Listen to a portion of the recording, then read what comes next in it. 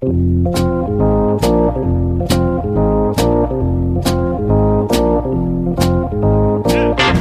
us a little bit about what you saw and being able to relay that message to Cora when you watched Kimbrel pitch and kind of help out so he wasn't tipping his pitches. So tipping pitches, we hear about it all the time. People at home understand what tipping pitches is all about. It's amazing. And that's remarkable. Alex, I'm so happy to be doing this podcast with you here tonight. How are you? Hello. Hello. I'm happy to be doing this podcast with you as well. I'm especially happy to be here doing this podcast with you tonight because, this might be one of our last together. We've had a good run. We've been thick as thieves for quite a while now. We go way back. We're obviously very good friends, but unfortunately, I'm going to have to... Are you breaking up with me live on the podcast? Is that what's happening right now? Unfortunately, I'm going to have to explore trading you away for payroll flexibility reasons. I just can't afford you anymore. That's true. I do hit arbitration in a couple years. We're just coming off of a very good run. We had a great year. I felt like we really hit our stride. We're talking about public ownership. We're getting current and former MLB players on the podcast. It's been a lot of fun, but I'm going to have to help you pack your bags, my friend. Well, I want to congratulate you on your new position with the Rays.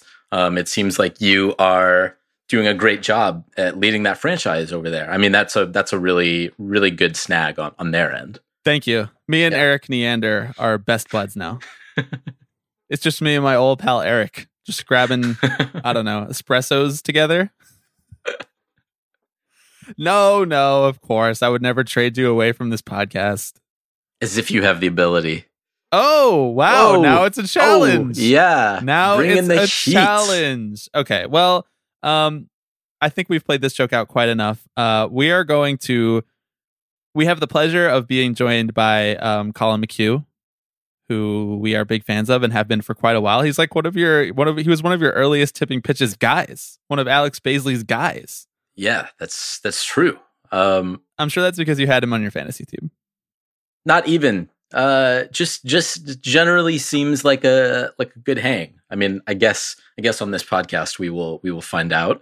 But Colin he's currently a free agent. He has a podcast, the 12-6 podcast, where he kind of brings on people from around the game to chat, players, agents, the like, and we're really excited that he's joining us today. I'm a really big fan of the 12-6 podcast. I'm a really big fan of Colin. I'm excited to talk to him, and I'm excited for you all to listen to that. But before we get into it with Colin, I'm Bobby Wagner. I'm Alex Baisley. And you're listening to Tipping Pitches.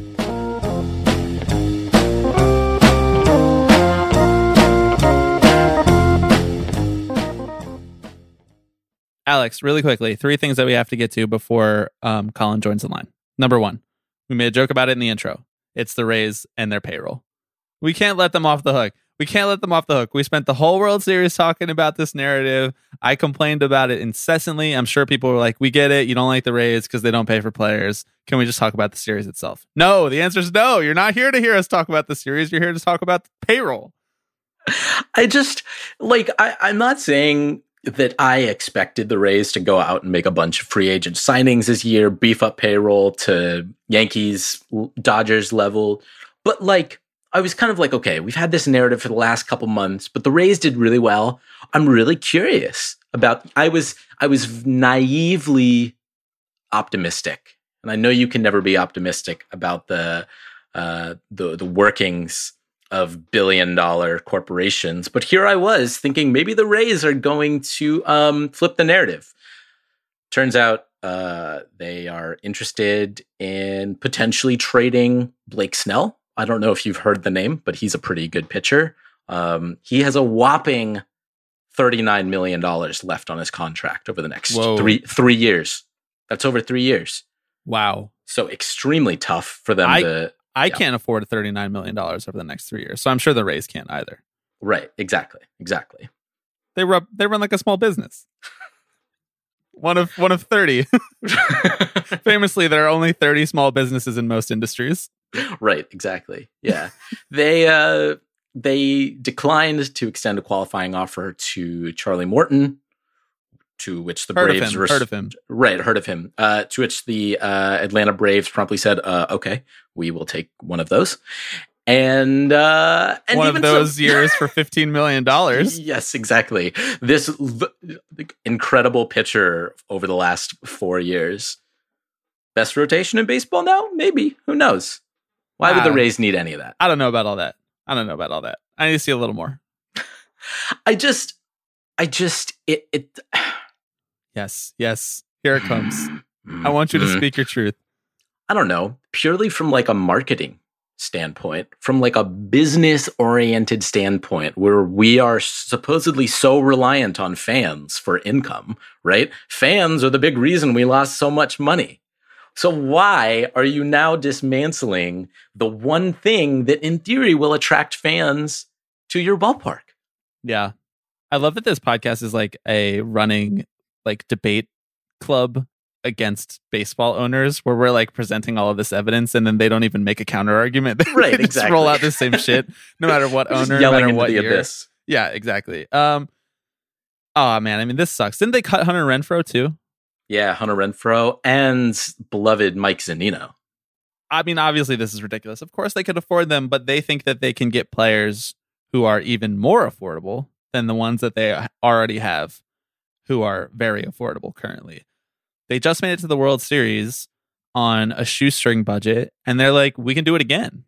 Or they're like, we don't care about doing it again. One or the other. And either way, it's bad for baseball. And it's especially bad if you're a Rays fan, who I actually have never really met a Rays fan. And I don't think that that's a coincidence. I'm not trying to be snarky, and I'm not trying to get a dunk off on Rays fandom. I mean, I'm not from Florida. I've never been to Tampa. But I think that I've met fans of basically every team for the most part. And I don't think I can name a Rays fan. Nobody likes payroll flexibility. It's not fun to root for. Here's what I will say. And that, because I don't want to belabor the point. We kind of recycle these talking points every week. But Stuart Sternberg, and again, you know, if you're listening, open invite to come on the pod and respond to us. But Stu Sternberg, a recurring and legendary guest on the Mike Francesa show. Did you know that? No. Oh my god! But that makes total sense somehow. He used to just call in, and Francesa would be like, "Stu, first of all, great job this year. What you're doing with that payroll is just unbelievable." And that's all you need to know about the rest of the conversation. Yes. So I just want to say, Stu, if the business of baseball is so bad for you, if you literally cannot afford to field a competitive baseball team, get out. He isn't fielding a competitive baseball team, though. That's the problem. It's such a fine argument to walk. Like, it's such a fine line. And, you know, people will be like, I already saw people trotting out, what if Snell demanded a trade? You don't know that he didn't demand a trade. And I don't know that he didn't demand a trade. But guess what? Money talks. And if they wanted to pay him more, if they didn't try to extend him through his arbitration years and already exploit the fact that they knew that they could do that or trade him, then we wouldn't even be having this conversation right now. He would already be on a better contract, and he would not demand a trade just because he got pulled out of one World Series game if he was already making a ton of money. Yeah. People don't demand trades because they dislike the manager. They say fire the manager. Especially when that team just made it to the World Series the year prior. And their manager just won Manager of the Year. So, like, he didn't demand a trade because of the World Series. And if he did, whatever, then I'm wrong.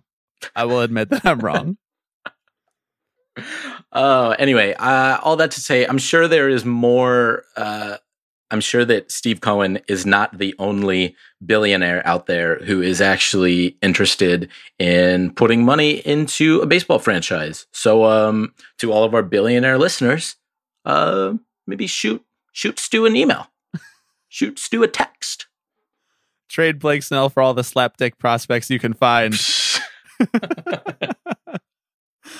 Okay, what else do we need to talk about? Well, first of all, before we move off the Rays, actually, I do want to say, you know, we, like everybody else, delighted in the wonderful postseason run of one nameless Randy Arozarena, who we did not know. Obviously, last week, it came out that Randy Arozarena was involved in a domestic dispute that was potentially violent, allegedly violent, and he allegedly kidnapped his own child. And it's just one of the saddest stories that I can even drum up in my head, and I hope that people are able to come through that okay, and that proper justice is given out to Randy Arozarena, because that sucks. And it seems like this keeps happening, and I don't have a better explanation for why stuff like this keeps happening in the sport, other than that it's a climate that's not being treated with the proper attention and resources that it should be. That this many people continue to get themselves in trouble for stuff like this, that this many people are being harmed by baseball players who are supposed to be role models. It's very depressing, and we're not going to be able to talk more about it intelligently because we don't know all the details of it, and I don't think a lot of people do. But I do want to say that before we move off the Rays, because we crack a bunch of jokes, but there's a lot of serious stuff going on as well on the flip side. Yeah. Thoughts go out to his family, his partner's family. I hope Major League Baseball would approach this thing with some sort of compassion towards all the parties involved and help anyone who needs the help. But I don't feel confident about that. Yeah. Okay, let's move on. 2 more things that we need to talk about before we bring Colin in. While we're chatting about potential World Series victors, some of you may have seen floating around on Twitter this past week that the KBO championship finished this past week, and the winning team, the NC Dinos, were granted a big sword. No other way to say it. It's just no other way to sword. say it. They won and they got a sword, and a lot to unpack there. More swords for winners. More swords for losers. More swords. Bring back swords. Replace guns with swords. Right. Exactly. Publish this in the Atlantic. Yeah. Give every cop a sword is not the take that I think we need right now. Hold on. It's the take that we deserve, though. Right. Yes, it is. Give all cops swords. Jesus no, Christ. Give all citizens swords and give cops nothing. Yes, there you go. The problem is someone's going to find this clip and cut out that last part, and it's just going to... Anyway, it got me thinking. I was like, but has there ever been like a cool-ass Major League Baseball trophy? Like has there been a cool World Series trophy? Yeah, and something better than a hunk of metal, so to speak. Right. There's something, yes, exactly, as one commissioner would refer to it as. The answer is no. But there are some interesting tidbits that I want to bring up. First of all, I didn't know that the World Series trophy as it exists now didn't start until 1967, and that in like the 6 decades or so prior to that, there just wasn't anything. They were just like, okay, good job, thank you, go home. It was your word. See you in 6 months. People just gotta believe you if you tell them that they won the World Series. It's like prove it. It's like you show them a photo of everyone on the team holding up the number 1. Like, right, exactly. We did it. Yes. But there were a couple trophies that were awarded in the late 19th century. The first trophy on record that I could find was the Dovray Cup, named after noted actress Helen Dovray. Mm-hmm. Who was the wife of John Ward, played for the New York Giants at the time. She basically said, you know what? You guys are playing so hard. You're doing so great all year long. You deserve a trophy. And she named it after herself. And as one does. And then when the National League and the American Association, the 2 champs would play each other, and then the winner would get the trophy. However, there was only one trophy. They didn't make one year after year. It would just be passed around team to team. However, for some reason, it was stipulated. So many howevers. Look at so many howevers. This is an Alex Baisley Wikipedia deep dive. I didn't know it would be. If a team was to win the championship 3 times in a row, the trophy would be theirs. So just to keep. You said 2 times or 3 times in a row? 3 times in a row. Okay. Yeah. Do you think they had cute terms back then, like three-peat? Or were they just like, we won it 3 times in a row? Right, exactly. We should come up with a quicker way to say this. Three back to back to back. It doesn't roll off the tongue as much. The Boston Bean Eaters won 3 times in a row. The Boston Bean Eaters, obviously. Let's go. And by this time, Helen Dovre was not super interested in baseball. So the Bean Eaters got the trophy. And the baseball leagues were like, hey, do you want to make us another one? And she was like, no. And then sometime in the following years, the trophy just disappeared. No one has seen it since. Really? Yes. It's like the holy grail of baseball. It is literally the holy grail of baseball, the fountain of youth. Holy shit. Coming up next in the Atlantic, in next month's issue, after our issue from this year, or from this month, is was Helen Dovre the original millennials are fleeing from watching baseball? She literally baseball was is dying. She didn't want to make them a second trophy. My think piece. Coming exactly. Up.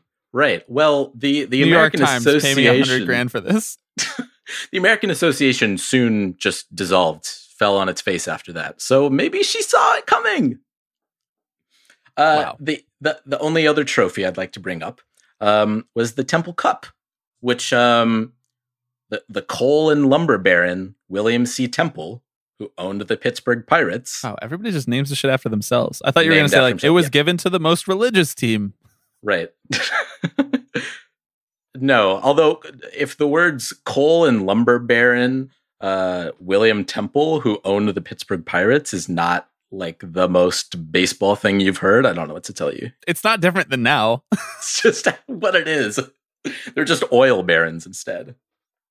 This is what would become the new championship trophy. And because there was no American association, we're in the 1890s right now, 1894, and there's no American association. So the first place and the second place teams of the National League would play each other, and then whoever wins gets the Temple Cup. The problem is no one is interested in this. Because no one wants to see the first place team play the second place team. And 3 times out of 4, the second place team would win.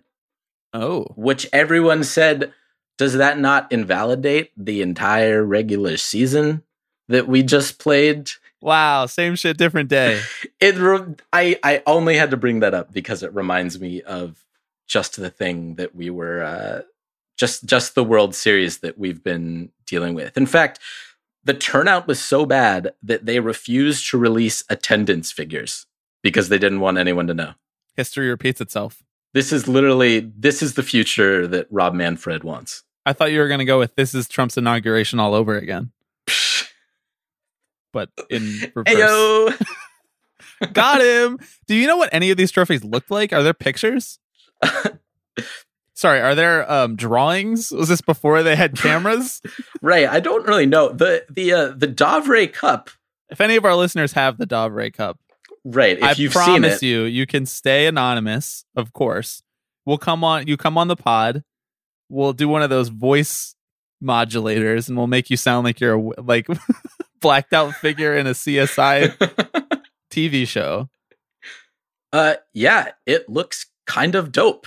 Not like these, just like a bunch of sticks on a piece of metal like we have nowadays. This thing says like the Dovre Cup in this low-key like heavy metal font. Oh, let's go. And the writing is fun. To the players winning the world's championship. Oh, it has a catcher's mask on it too? We've got a representation for the catchers of the world. We have 2 pennants. We have some baseball bats on there.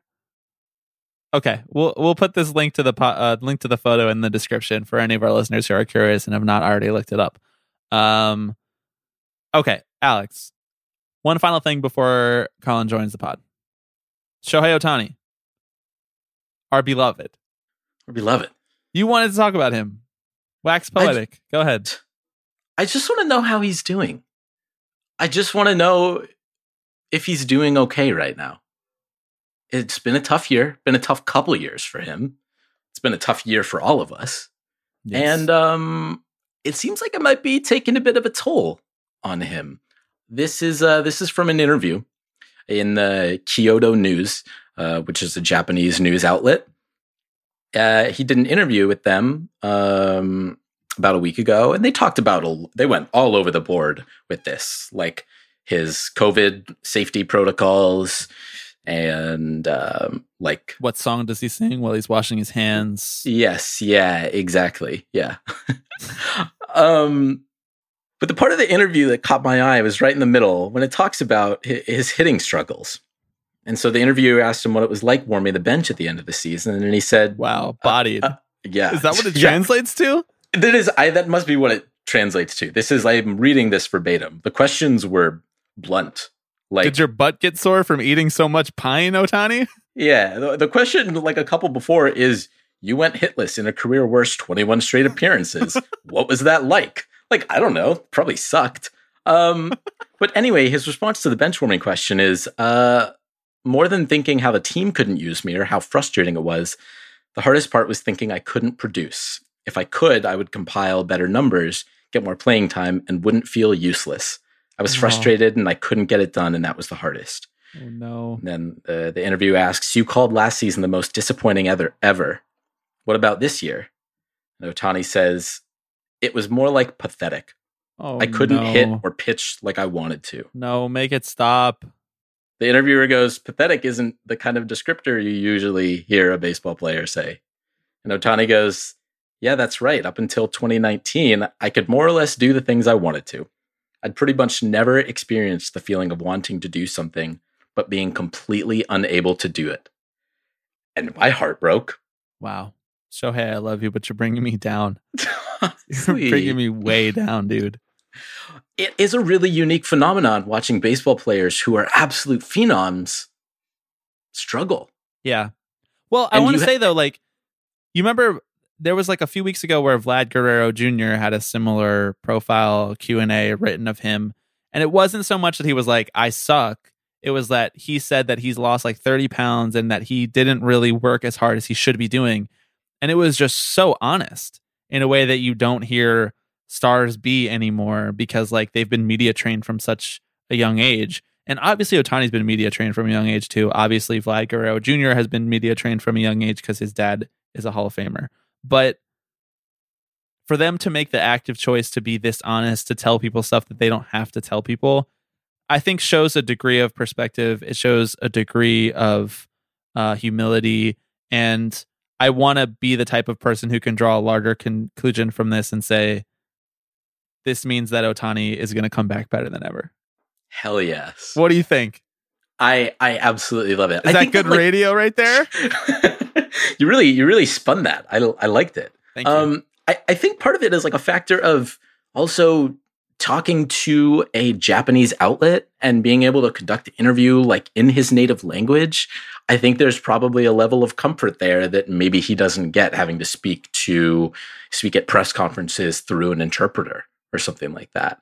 There's probably a bit of I don't know, candid Shohei.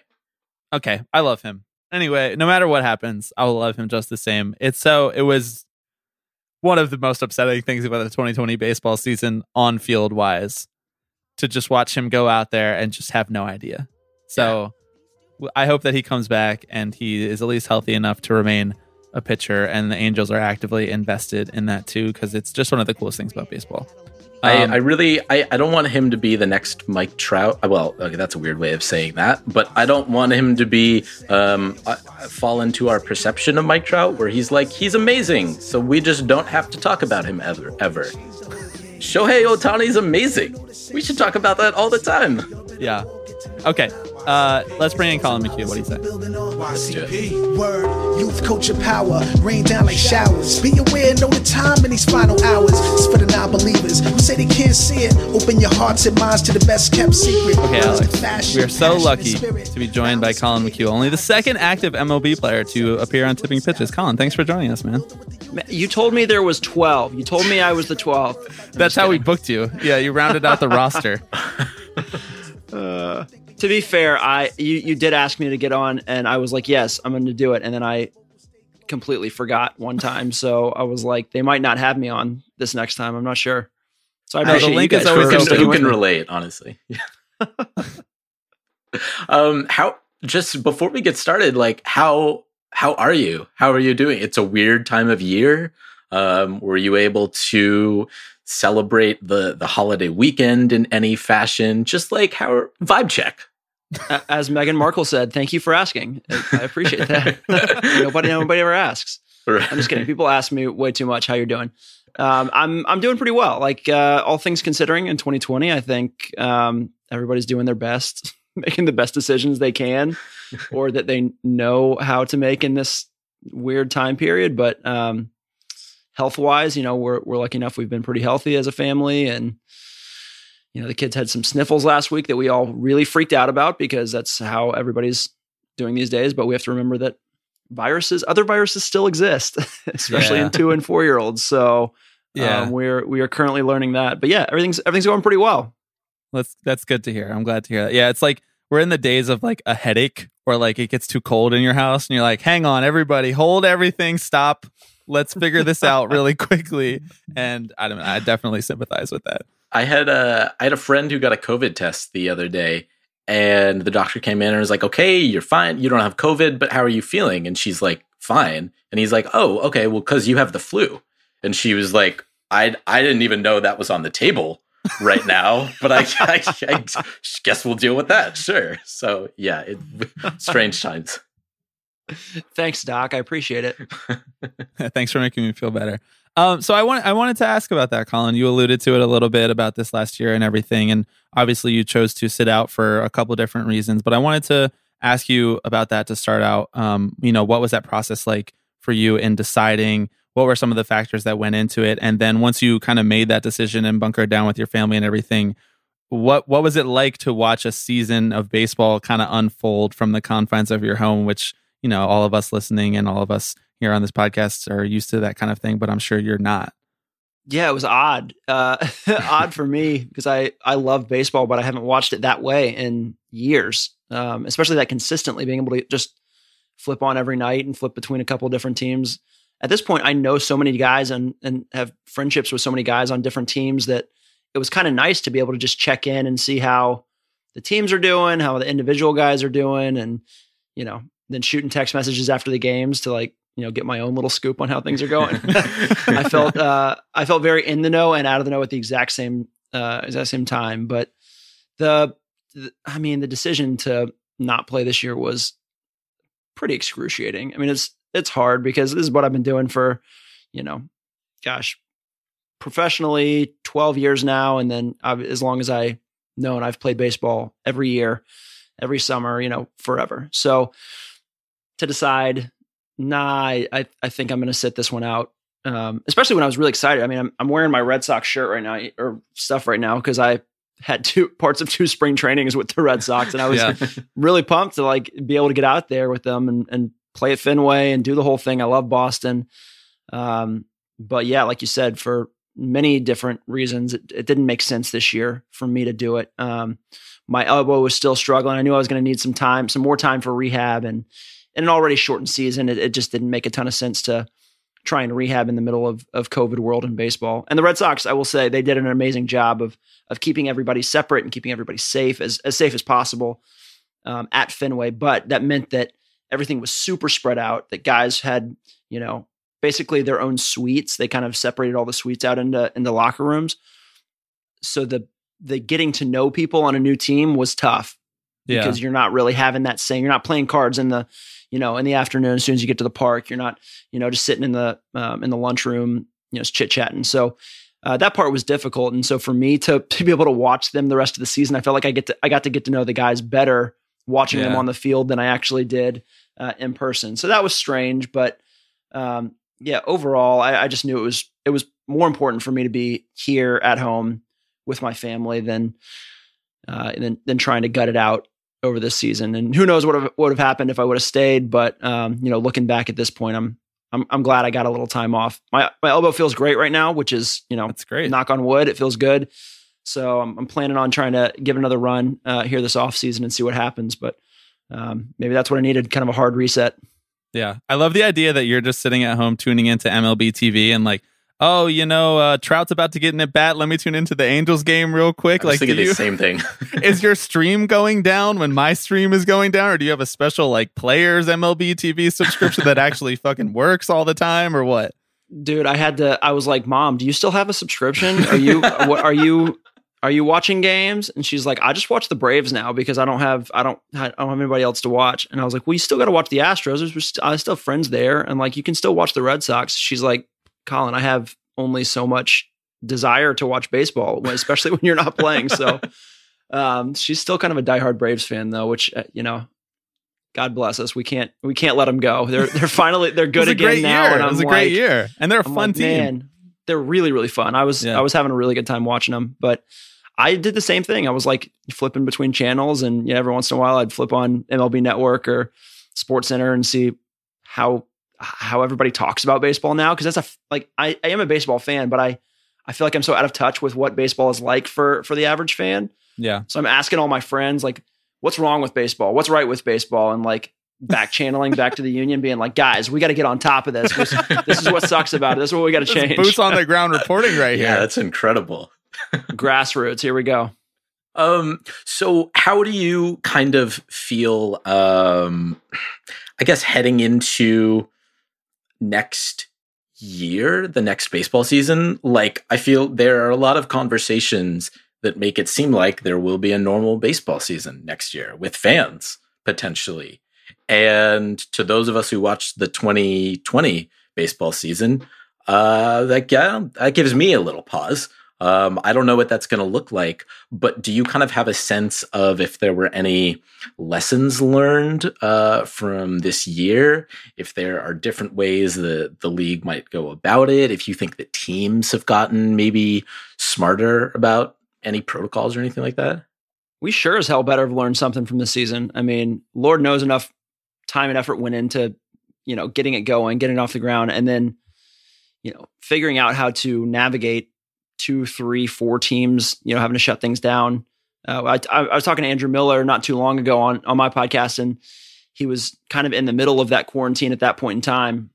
They were trying to make up all these games. So they were like on the road for, 20 days playing 27 straight games. It was wild, but it was a 60 game season, right? Like 60 whatever games, maybe just 60. I don't actually remember where we landed. But it was 60 and then the Cards played 58. So yeah. So like you're right. It's winning percentages, right? Come on. Rob told us it's winning percentages.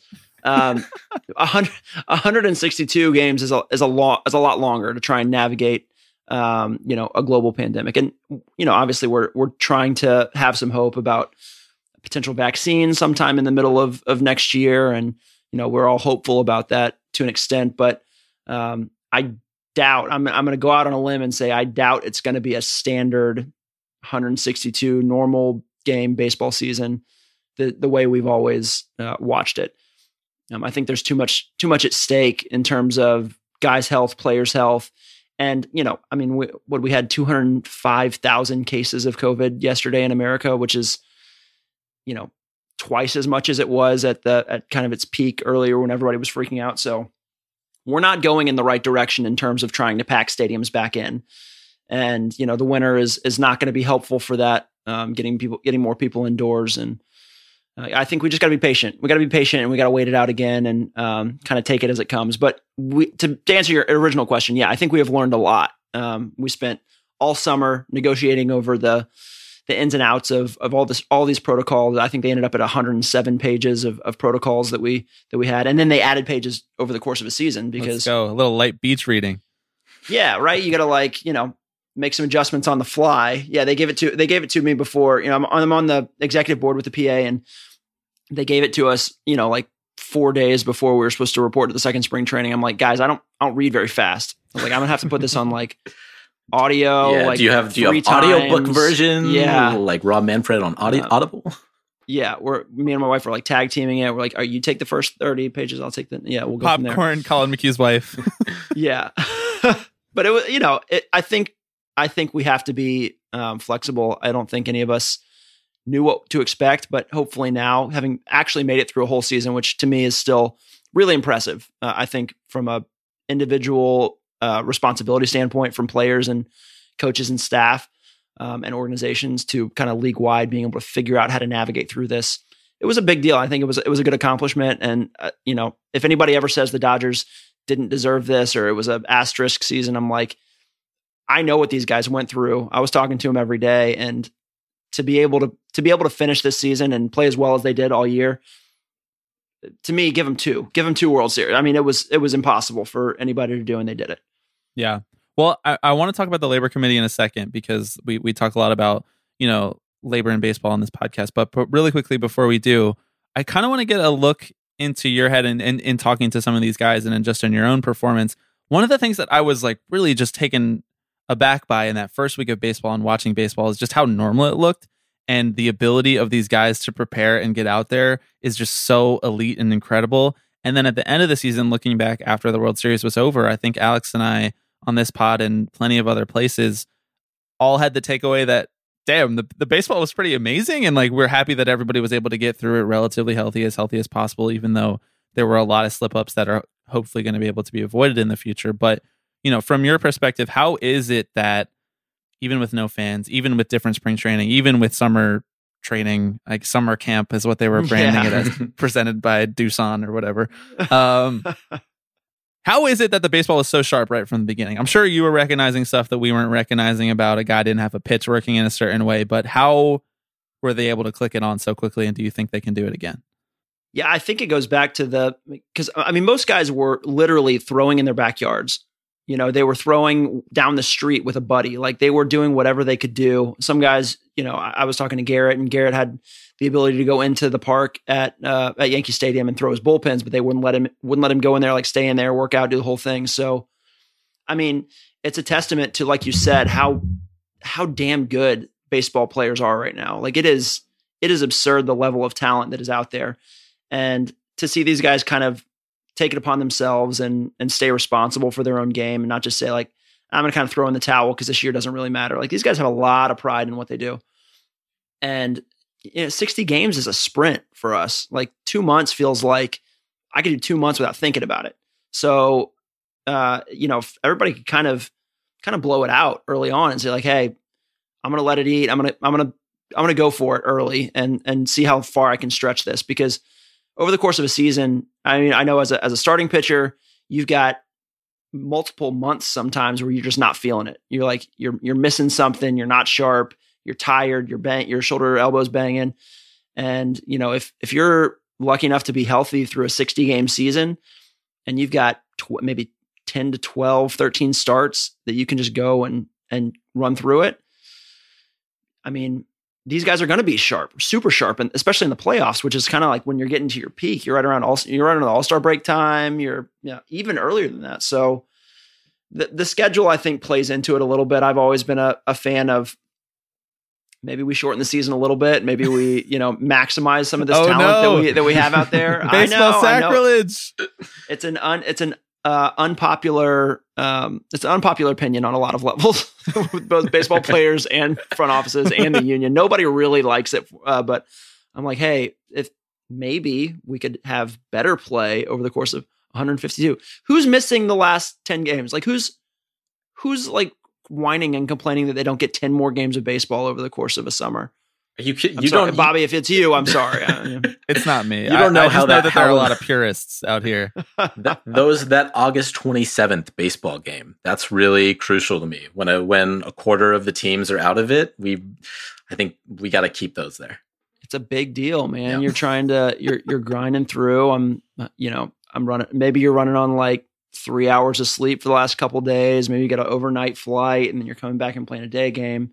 It's great. It's exactly what we want to be doing. But 60 games felt super short, and I obviously don't want to do that ever again if we don't have to at a major league level. But it was kind of fun as an experiment, as a necessary experiment on a lot of levels. I think that the guys made the most of it and played some pretty kick-ass baseball. Yeah. I as long as we don't shorten the calendar, because I like that it starts, late or early, mid-spring or whatever. And it's just back in our lives, and then it goes through September and October, and that fall feeling starts to change, and the baseball changes a little bit because the temperature is changing. You can take as many games out and have more rest days. I'm fine with that. There's always going to be baseball on, but as long as we don't. In Japan, they have every Monday off. I'm like, guys, this is a great idea. This is a great idea. Yeah. take every Monday off. That's fine. You're like a college kid who wants to have one day of the week that you don't have classes on. That's the way you got to set it up. That's the way you got to set it up. I've also been a proponent of potentially before a season starts, letting every guy have one personal day a season to say like, if you schedule it before the season starts. So you have to tell the commissioner's office like, hey, I'm going to miss this one day. If you've got a wedding, if you got a, graduation, if you got a, I don't know, scheduled C-section for your wife. I mean, like I don't know. Just so take to your speak, one day. Maybe a C-section, maybe. It was all shot down. Give you guys a handful, frankly. One personal day. I'm like, no, you need a weekend to catch up on Game of Thrones or whatever show is on right now. Succession. Yeah, you guys deserve that. Maybe you can propose that as a member. I proposed it multiple times. Yeah, and I'm once again, my opinion is frowned upon on so many levels.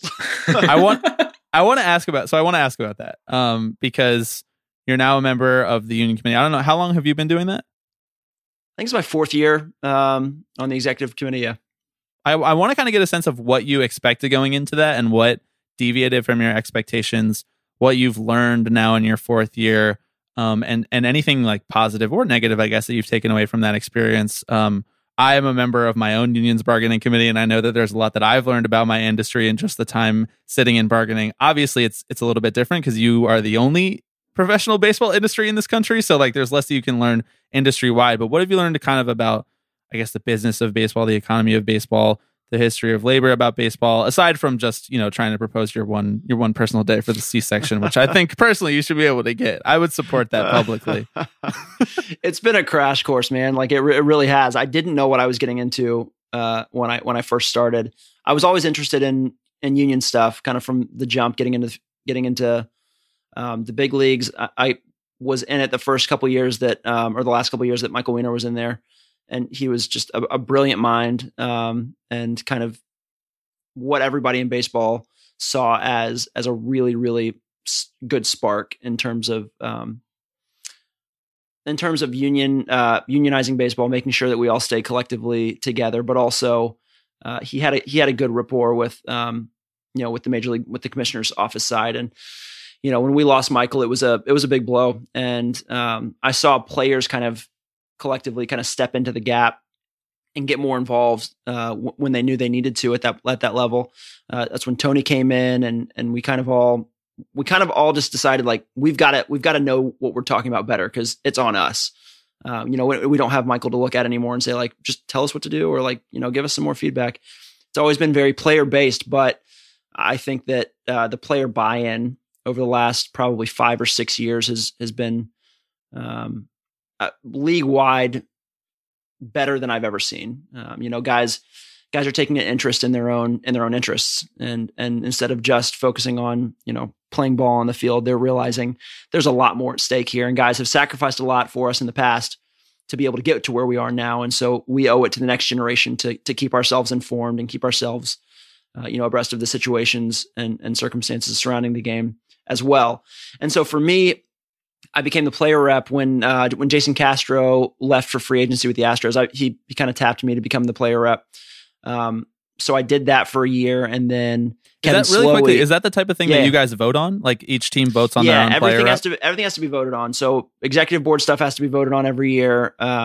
Individual player reps. So there's 30 player reps for each team, and then as many alternates from each team as you want, but those all have to be voted on as well. Gotcha. In 30 individual meetings. Okay. And so, we do that. We do those every year. And after Kevin Slowey retired, he was on the executive board, and he kind of told me, "Hey, I think you might enjoy this. I think you'd be good at it." It was a pension committee seat, and I didn't realize that was also part of the executive board. It's kind of these 8 people together, the pension committee, and then the executive player board. But I was like, "Sure, yeah, I'll do it." I got voted in, and then immediately they were like, "All right, so here's what it actually entails." And it's like a full-time job. It's a lot. You gotta kind of know what you're talking about, which I didn't for a while. And I was just asking so many questions. People were so sick of me. Cause I would call Tony in the middle of the night and be like, "Hey, I can't stop thinking about this. I don't know what this means." And he's like, can I talk to you in the morning about it? And I'm like, yeah. And bless his heart, he always would. And he's still, I think Tony's been a huge asset for us in a lot of ways, none more so than his understanding of what a baseball player is, kind of at the core. So I think we've got a lot of work to do this next year. We got a CBA coming up. You guys know that. Obviously how tough negotiations can be when you are you're the worker and the kind of unrepresented or underrepresented, body in the whole situation. But yeah, I don't know, man. It's been a blast for me, and I've had a lot of fun learning and representing the guys, and I hope to continue to do that in some way, shape, or form whenever I'm done playing too. Are you guys kind of in constant communication throughout the year? Is it more of like an off-season thing? Is there like a group chat where you guys dropping sick memes about workers? Exactly. Yeah, exactly. You're like the labor theory of labor value, that kind of thing, We do have the executive board has a group text that was this summer was pretty wild with all the negotiations, the back and forth that we were going through. We were on conference calls and Zoom calls every other day, probably, just because it was like there were so many things to get through and so many different iterations of what we were trying to accomplish. I know it was exhausting for everybody else to kind of see it play out publicly, which is not what any of us wanted. But we were also tired at the end. We're like, we're ready to play. Like if we can play safely, let's try and figure out a way to do it. And we got it done. But I think that especially in the age of technology that we're in now, like I think we have an opportunity to really let guys get as involved as they want to. You don't have to fly to a meeting in Miami every year, which we still have. We're doing it all virtually this year, but usually we have a big executive meeting for the union every off season. Hundreds of guys come and we talk about all the issues, but we're doing it like everybody else this year, trying to stay as safe as possible. Can you kind of, if you could, in briefly or as long as you want to, kind of demystify Tony Clark's role in all of this? Because I feel like so often, and this is how it works in media and on social media, it gets boiled down to like Tony Clark sits down at a table and Rob Manfred sits down at a table and it's tete-a-tete clashing and they fight it out and they they play chess and then they play checkers and whoever wins just gets the deal that they want. Like, what does that actually look like in terms of, because you talk glowingly about Tony and his role in educating players and understanding players and fighting for you guys. What does that look like as someone who's worked with him for the last 4 years? I think when he came in, I think he would probably tell you the same thing. It's a tough role to jump into, especially right on the heels of a CBA that we were trying to negotiate. On the other side of the table, you do have Rob, who's been doing this. He's, one of the premier labor lawyers in the whole world. And he's been doing it in baseball for years and years and years. So, his role as commissioner was kind of birthed out of that role as, Bud Selig's labor guy. Yeah. And, he's very good at it. He knows what he's talking about. He knows the history of it. I think the challenge on his side is trying to get consensus between, 30 competitors. I think the thing we have going for us on our side is that although we compete on the baseball field as individuals, off the field, we see ourselves as equals. We see ourselves as baseball players, the same as anybody else in the league. And so, we've done a historically pretty good job of being able to leave the game on the field and when the game, goes to the labor table. You're not thinking the whole CBA argument over a guy that took you deep and admired it a little too long. That's not your vibe. Nah, we hash out though. We have our way of hashing those things out too, as we've all seen. But no, it usually stays between the lines. And Tony, I think what Tony has kind of grown into over this last 6-7 years is a more full understanding of what his job entails. And to your point and to your question earlier, it is sometimes sitting in a room with Rob trying to hash things out, but it's really not his ideas versus Rob's ideas. It's the collective players, empowering him with our opinions to go take this to MLB and see what they say. And it's Rob coming to the table with all 30 owners behind him. And what does he think he can get done? What does he think he can get through his guys? And what does Tony think that players, what is the temperature of the players on any given issue.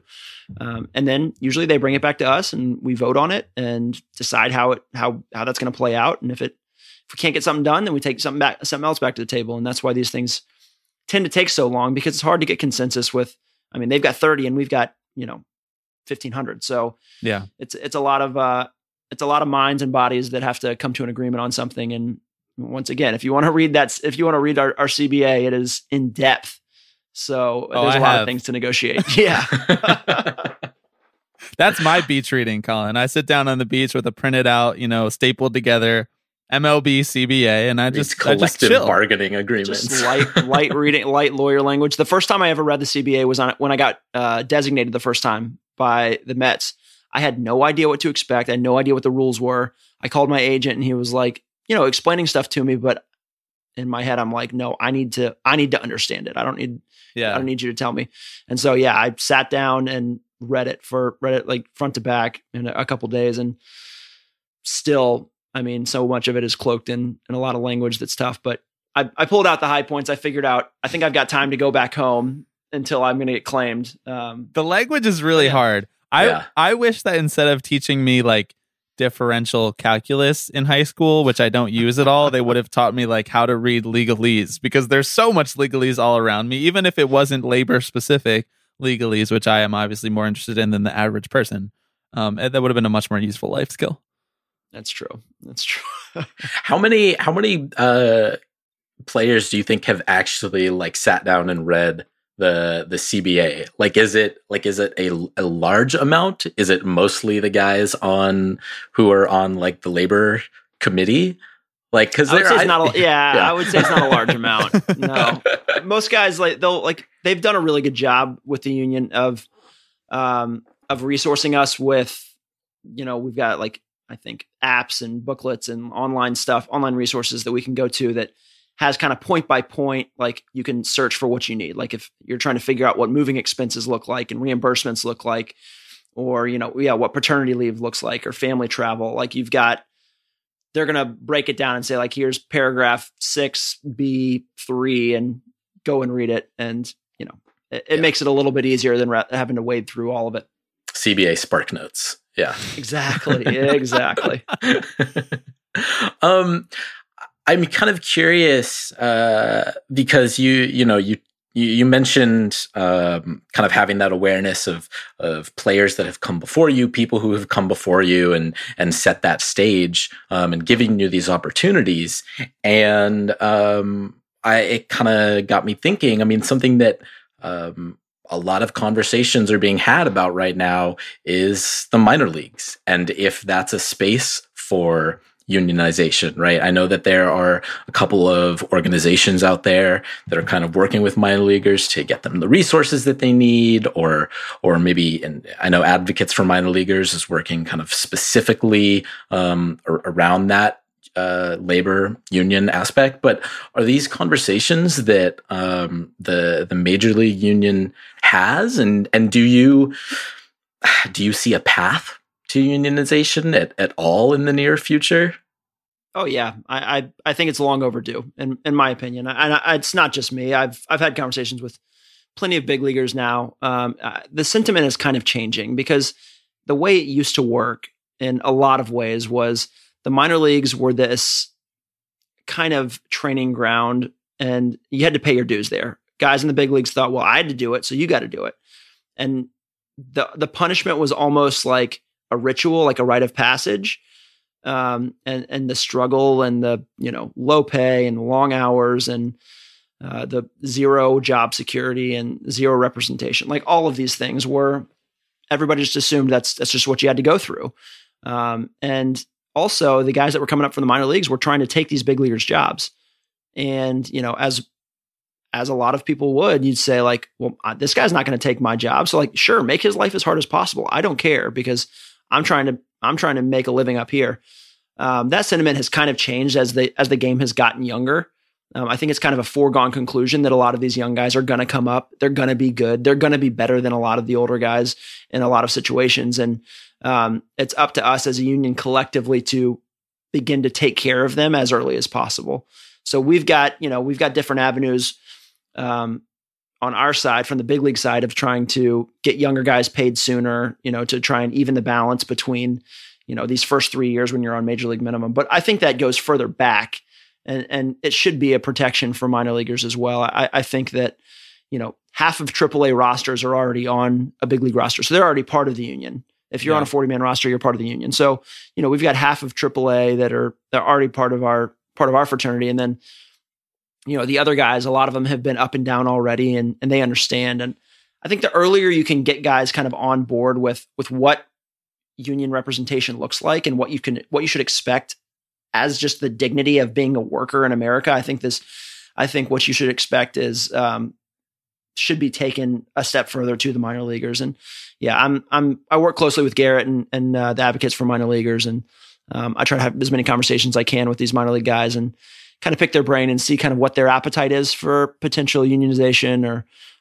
organization at some level. And most of the guys are just trying to grind. They're just trying to make a living and survive in the minor leagues. So it's hard for them to kind of, I think, on a lot of levels, wrap their mind around what it would look like to take a step further or take a step in the direction of their own security and their own representation. But it's going to be up to us in a lot of ways as big leaguers to continue to press the topic and make that a priority for us. Major League Baseball is already doing it. They're trying to take minor league baseball and kind of bring it under their umbrella, and everything baseball in the world is going to be MLB's world. And on the player side, I think we need to think a little bit bigger as well and understand that these guys are professionals just the same way we are.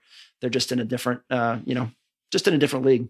Yeah. I mean, it feels so much to me like a messaging issue to some extent, because there is this idea that minor leaguers are kind of like interns, right? Where you have to prove yourself.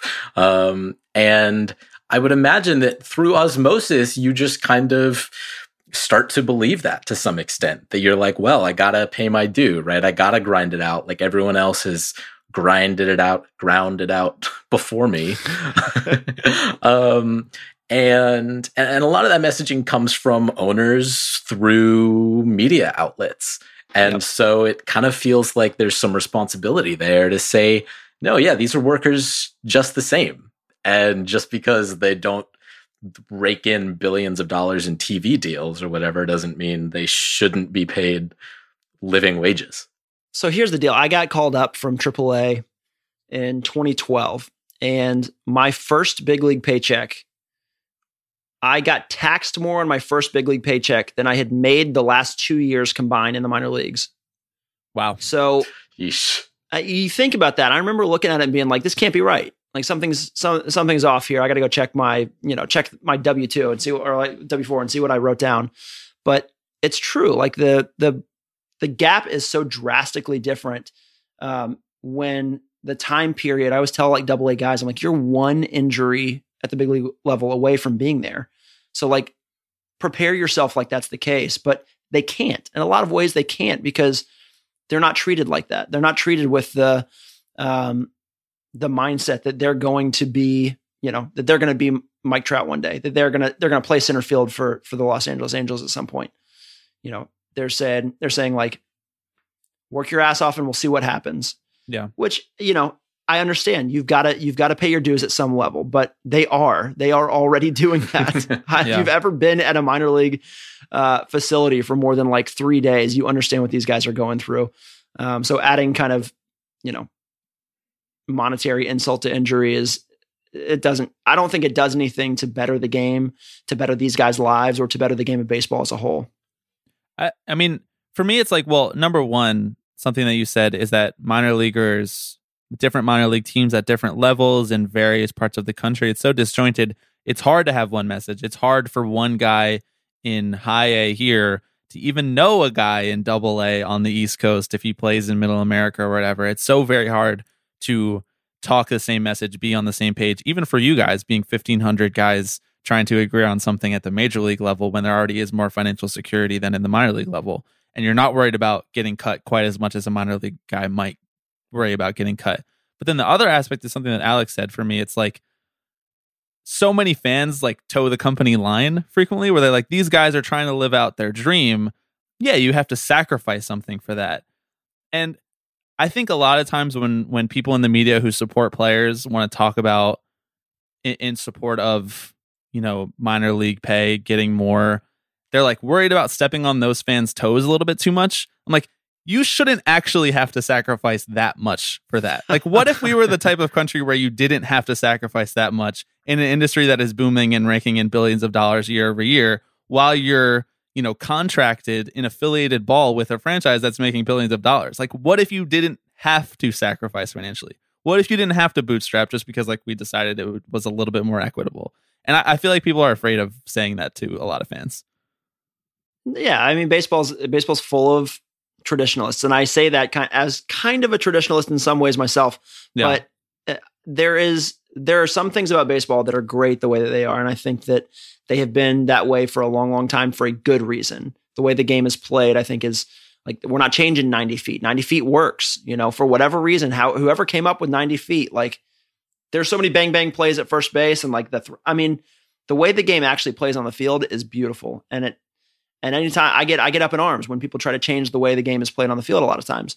But off the field, things change in America. Guys change. The way amateur baseball it works these days changes, and then these guys get into pro ball, and it's for a lot of them, it's a huge step backwards. They've been resourced like crazy in their amateur ball to get to that level. To get to the minor leagues and to get to professional baseball, to have a chance to play at the big league level. And then, we throw these guys into whatever the minor league is, or minor leagues are right now, which is tough. And honestly, it's getting worse. We saw it in COVID ball this year, without a season at all, there are going to be so many guys that just never come back, never get a chance to come back. Cause you've got to make a living. You got to have, 4 jobs over the course of a year to make up for this stuff, and also still try and train on the side. And I mean, I had plenty of years where I was like, this is it. I'm done. I can't do this anymore. I'm, working 2 or 3 jobs in the off season, trying to make it work during the season while being married. And, talk about guys sacrificing stuff. Guys sacrifice so much to try and play baseball, and their wives and girlfriends sacrifice even more. So to pay them at least minor or minimum wage, to me, is not a concession. To me, that is just straight up human dignity. Well, but you're living the dream, Colin. You're playing a child's game. Isn't that sacrifice worth it? I'm gonna bring my wife in here, and she can answer that for all of us. Real quick, one last union question, and then I want to move on quickly because I want to talk about 12-6. But if there's one thing, because I get frustrated with the way that stuff plays out publicly about unionization, about labor issues, and I can only imagine how frustrated you guys get and got this past summer when stuff was being leaked out to the media. If there's one thing that you wish that you could sit down over dinner with someone, or sit down over a beer with someone, or whatever it might be, and just kind of explain in plain English, we talked about legalese, we talked about leaks, all that kind of stuff. If there's one thing about the current labor landscape for players and owners that you wish you could just explain in plain English to the average fan who kind of doesn't care about it, what would be that thing? It would be that our fates are mutual. We're linked. If baseball gets better as a whole, everybody's experience gets better. Owners' experience, players' experience, fans' experience. And right now, I think a lot of the infighting is over these the sphere of baseball, that the whole pie is only getting bigger. This year aside, let's kind of take COVID out of it. For the last 10, 20 years, it has been extraordinary growth of the game financially. So there's this giant pie, and trying to just slowly even the standard, or even the slices of the pie is exhausting, especially when it's played out publicly, because everybody knows that the pie is getting big, and nobody I don't think really believes that the pie is actually shrinking and getting smaller. When an owner comes out and says, it's hard to make money in baseball, people can kind of look at that at face value and be like, that's bullshit. We know that. That's not true. You wouldn't be an owner. There wouldn't be billionaires lined up from here to, the Middle East trying to own a baseball team, which there are, and there will be forever, I think, because this game has a built-in fan base in America that is extremely loyal, that loves the game, and that has been kind of conditioned to believe that this is the only baseball that matters. Like there shouldn't be other leagues. Baseball is it. And, I think if I could just sit down and like tell a fan, like, stop listening to the noise. Like it is a lot of noise, but when it comes down to it, like the baseball on the field, the players and the owners we're linked. Like we have to come to an agreement, no matter how ugly it looks at the end of the day. We both know that if we blow this thing up, it's going to sink us both. So we're trying everything we can on both sides to make it better. It's going to look ugly while it's happening because that's labor negotiation. Like you understand, it's ugly, but it's ownership and it's the workers, and nothing can happen unless both of them can come and figure out a way to get through this. So I felt like we kind of came to the brink this summer and it was super ugly. And then we've kind of, I think, and I hope, gotten to a point where we both realize there's too much at stake here. Baseball is too important of a game to kind of have a Cold War type standoff about some shit that doesn't really matter. So it's going to be okay, is what I would tell them. It's going to be okay. Colin McHugh here to tell you that it's going to be all right, everybody. Let's talk about 12-6 really quickly, because Sean Doolittle came on our podcast in, I think, January or last December. And we were talking a little bit just about, his ideas for growing the game, his ideas for making, the very exciting baseball players that already exist a larger part of the cultural pie, so to speak. And he talks about podcasts. He talked about YouTube series and things like that. And you actually are one of the few baseball players who does have an active podcast while actively playing. It's just, there aren't as many baseball players as, for say, basketball players or football players, I feel like, who have pods that they keep going. So I want to ask you just, from the jump, what was the impetus to get it started, and what have you learned about it? And for guys out there who would want to start a pod, like what would your number one piece of advice be? Well, it's never been easier to start a podcast. I always tell people I was nervous as hell to try and start one because I was like, I don't know much about technology. I'm not very well versed in like interview skills, to be honest. I was like, the thing that I wanted to do more than anything was let fans in to the personalities that are in baseball, which are some of the best personalities in the entire world that I've ever met. And they kind of get camouflaged, under uniforms and hats and, kind of the MLB logo. Everybody is just kind of a baseball player 1, 2, 3, 4 out on the field. And it's kind of hard to differentiate between these guys at a lot of levels.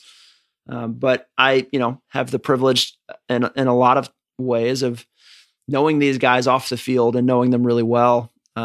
And then other guys that I don't know well, but I know by reputation, which is a big deal in baseball. And, I want to get to know them personally, like selfishly. I want to get to know them as much as anybody else does, because I think that there are just fantastic people all around the game that don't get a lot of airtime, to be honest with you. Like you've got, I understand basketball players doing it. I could probably name, off the top of my head, I could probably name 50 basketball players and understand, like recognize their faces. I don't know if I could do that with, a random sampling of 50 baseball players that you showed me.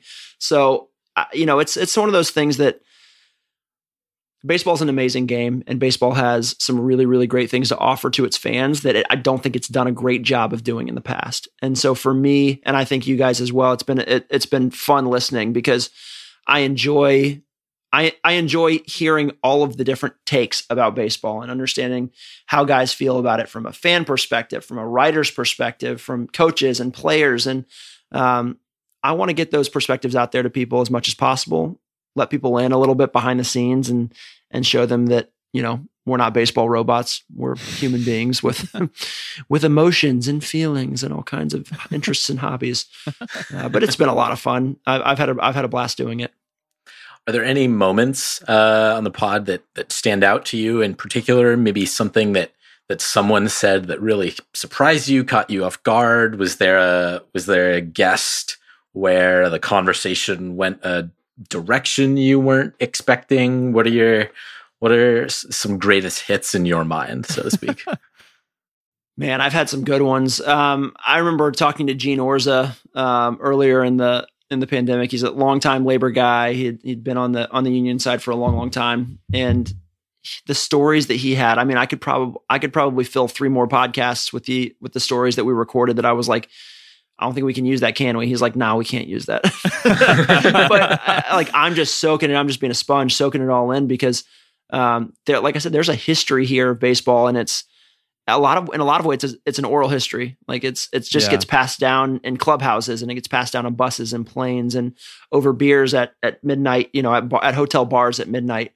And I was sad because this year we missed a whole season of that this year that we're never going to get back. These guys that were on teams, like I'm never going to get that back with guys on the Red Sox, and even guys who played the entire season. It wasn't the same. And so I think it's even more crucial than ever to be able to have conversations like the ones I hope to have and like the ones y'all are having on here, because, we need to verbally process what's going on too. And we haven't had the opportunity all season to do it with each other. There's been a lot of real-time processing of baseball feelings on this pod throughout the last year. That's for sure. Sean Doolittle was amazing. That was the first time we had ever met. Our wives kind of knew each other online, and we had played against each other before a bunch when he was with the A's. And we'd always been like, I think you're cool. I think you might be cool. You guys are like dogs, walking up to each other at the dog park, sniffing it out, feeling it out. And then we're at spring training. We're at the spring training complex together when we were there with Houston and Washington. And so I was just like, well, I'm going to go for it. I'm going to bite the bullet. I'm going to DM on Twitter and see if he says yes. And he was so nice and wonderful. And we've had a nice friendship since then. So being able to create a real life friend out of the podcast has been a welcomed change that I was not expecting. Are you at the point now where dudes on your team will just be like, yo, when am I going to get the invite to the pod, or no?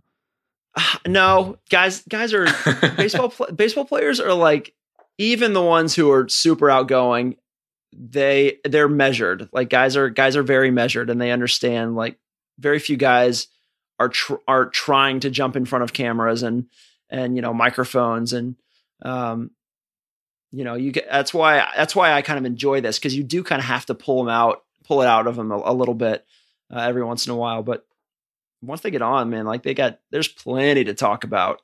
And so it's been a lot of fun. I remember talking to Jeff Passan, and the story when he first met me and he thought I was a data analyst and not a baseball player. I mean, it's just, you learn some great stories. We just won the the championship series in 2017. And I saw him in the locker room, and I was like, hey man, I love your book. I read it. He's like, oh, thanks. I appreciate it. And he turned on his guy. He's like, who's this fucking analyst that just talked to me? And they're like, that's Colin McHugh. He's like, who? I'm just kidding. But we've had a good, and me and him have become friends too, which has been a nice asset whenever I have questions in the baseball world that I don't think I can ask what's anybody else. What's coming up next Monday, I'm like, Jeff, give me the down low. Yeah. That's awesome. Well, we don't want to take up too much more of your time. You've been very gracious already. But we on this podcast, Bobby and I do a lot of, as he said, kind of reacting just in real time, just verbally processing baseball in general. And pondering about the future, being like, is this thing going to exist in 15 years? What's the next CBA going to look like? You said earlier that you've kind of been having these conversations already with friends and family because you've had the more time than usual to think about this stuff. So we're kind of curious what's bouncing around in your head about the state of the game. What are your feels on it when you're like, oh, baseball, what would I do as commissioner? What is that, those gut feelings that maybe don't bubble up every day on the pod? First of all, I do not want Rob's job. It seems so hard and miserable to me. I hope he still likes baseball after being the commissioner, but I can understand how it would be easy to get a little tired of it. Much discussion about that. We wonder that occasionally. Yeah. I get it. It's a pretty thankless job on both sides. You're getting yelled at from the player side and from the owner side and from the fan side. It's hard to do it well. There's a lot of moving parts. I would say getting out of the way. If we could all just get out of the way of ourselves, it would be the best. Because like I said earlier, like we have the most talent we've ever had in this game is in the game now. And it's young. A lot of it is young talent, young, exciting talent. And so, let the boys play or let the kids play old mantra. Say whatever you want about it. I was like, I think I'm on board with this. I think like I'm tired of the old rules. Like I'm kind of over guys like playing out their toxic masculinity on the baseball field and, having to get really angry when something bad happens to them. I'm like, let's like enjoy it, have fun. Like if a guy pimps a homer or like throws a bat or does whatever, like great. I think this is awesome. Like at the end of the day, can we just all remember that we are entertainers? Like you are an entertainer at the end of the day. You want to be more than that. Do that off the field. But when you're on the field, you are entertaining people. And we have some extremely entertaining people in baseball right now. Like I will not turn off the TV when Ronald Acuna Jr. is at the plate. Absolutely. I won't do it. It doesn't matter what's happening. I'm like, one second. Just give me 1 second. I don't care if he strikes out. I just want to see it. And there's guys like that across the league. And, I don't want to limit it. I don't want to limit these guys and make the game less fun or less accessible for them or for the fans and for kids growing up. I'm a big proponent of making youth baseball easier to play. I think across the board. Yeah. When I grew up, there were like 12 different leagues that I could play in and all different types. And, I've got a almost 5-year-old now, and I'm trying to look around for baseball leagues. And it's hard. It's hard to find, public rec leagues for kids to play in these days, even in big cities like Atlanta. So having the accessibility for young kids, I think should be a big initiative. And it is. I know for Major League Baseball, they're doing a lot of work kind of at the youth sector. And I think that's where we could have a lot of overlap with the union and with Major League Baseball, making sure that this next generation of kids sees that it's a fun game and has the opportunity to play it and practice it on a daily basis. Well, like Alex said, you've been so very generous with your time, and we appreciate that very much. So I'll save my Mets free agent spiel to try to get you to come play for my squad since I'm such a big fan. You're the one that got away in the minor league system, but so I'll save you the horrors of that. Collin McHugh, thank you so much. 12-6 podcast. Is there anything else that you want to plug or let people know to go check out? Yep, go check out John Ossoff and Raphael Warnock on January 5th in Georgia. They will be on TV probably at some point in time. We'll see what happens, but it's been a blast, guys. I really appreciate you having me. Working 9 to 5, what a way to make a living, barely getting by. It's all taking and no giving. Okay, Alex, that was a lot of fun. Collin McHugh, good guy. Good hang. Confirmed. Thanks so much to Collin McHugh.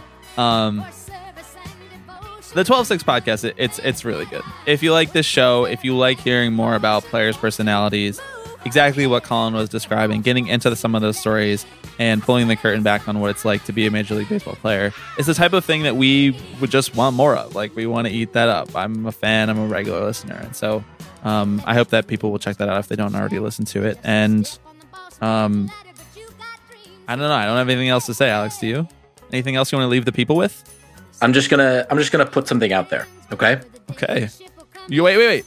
You don't like the DH anymore? Oh, this is great. Okay, let's end the pod.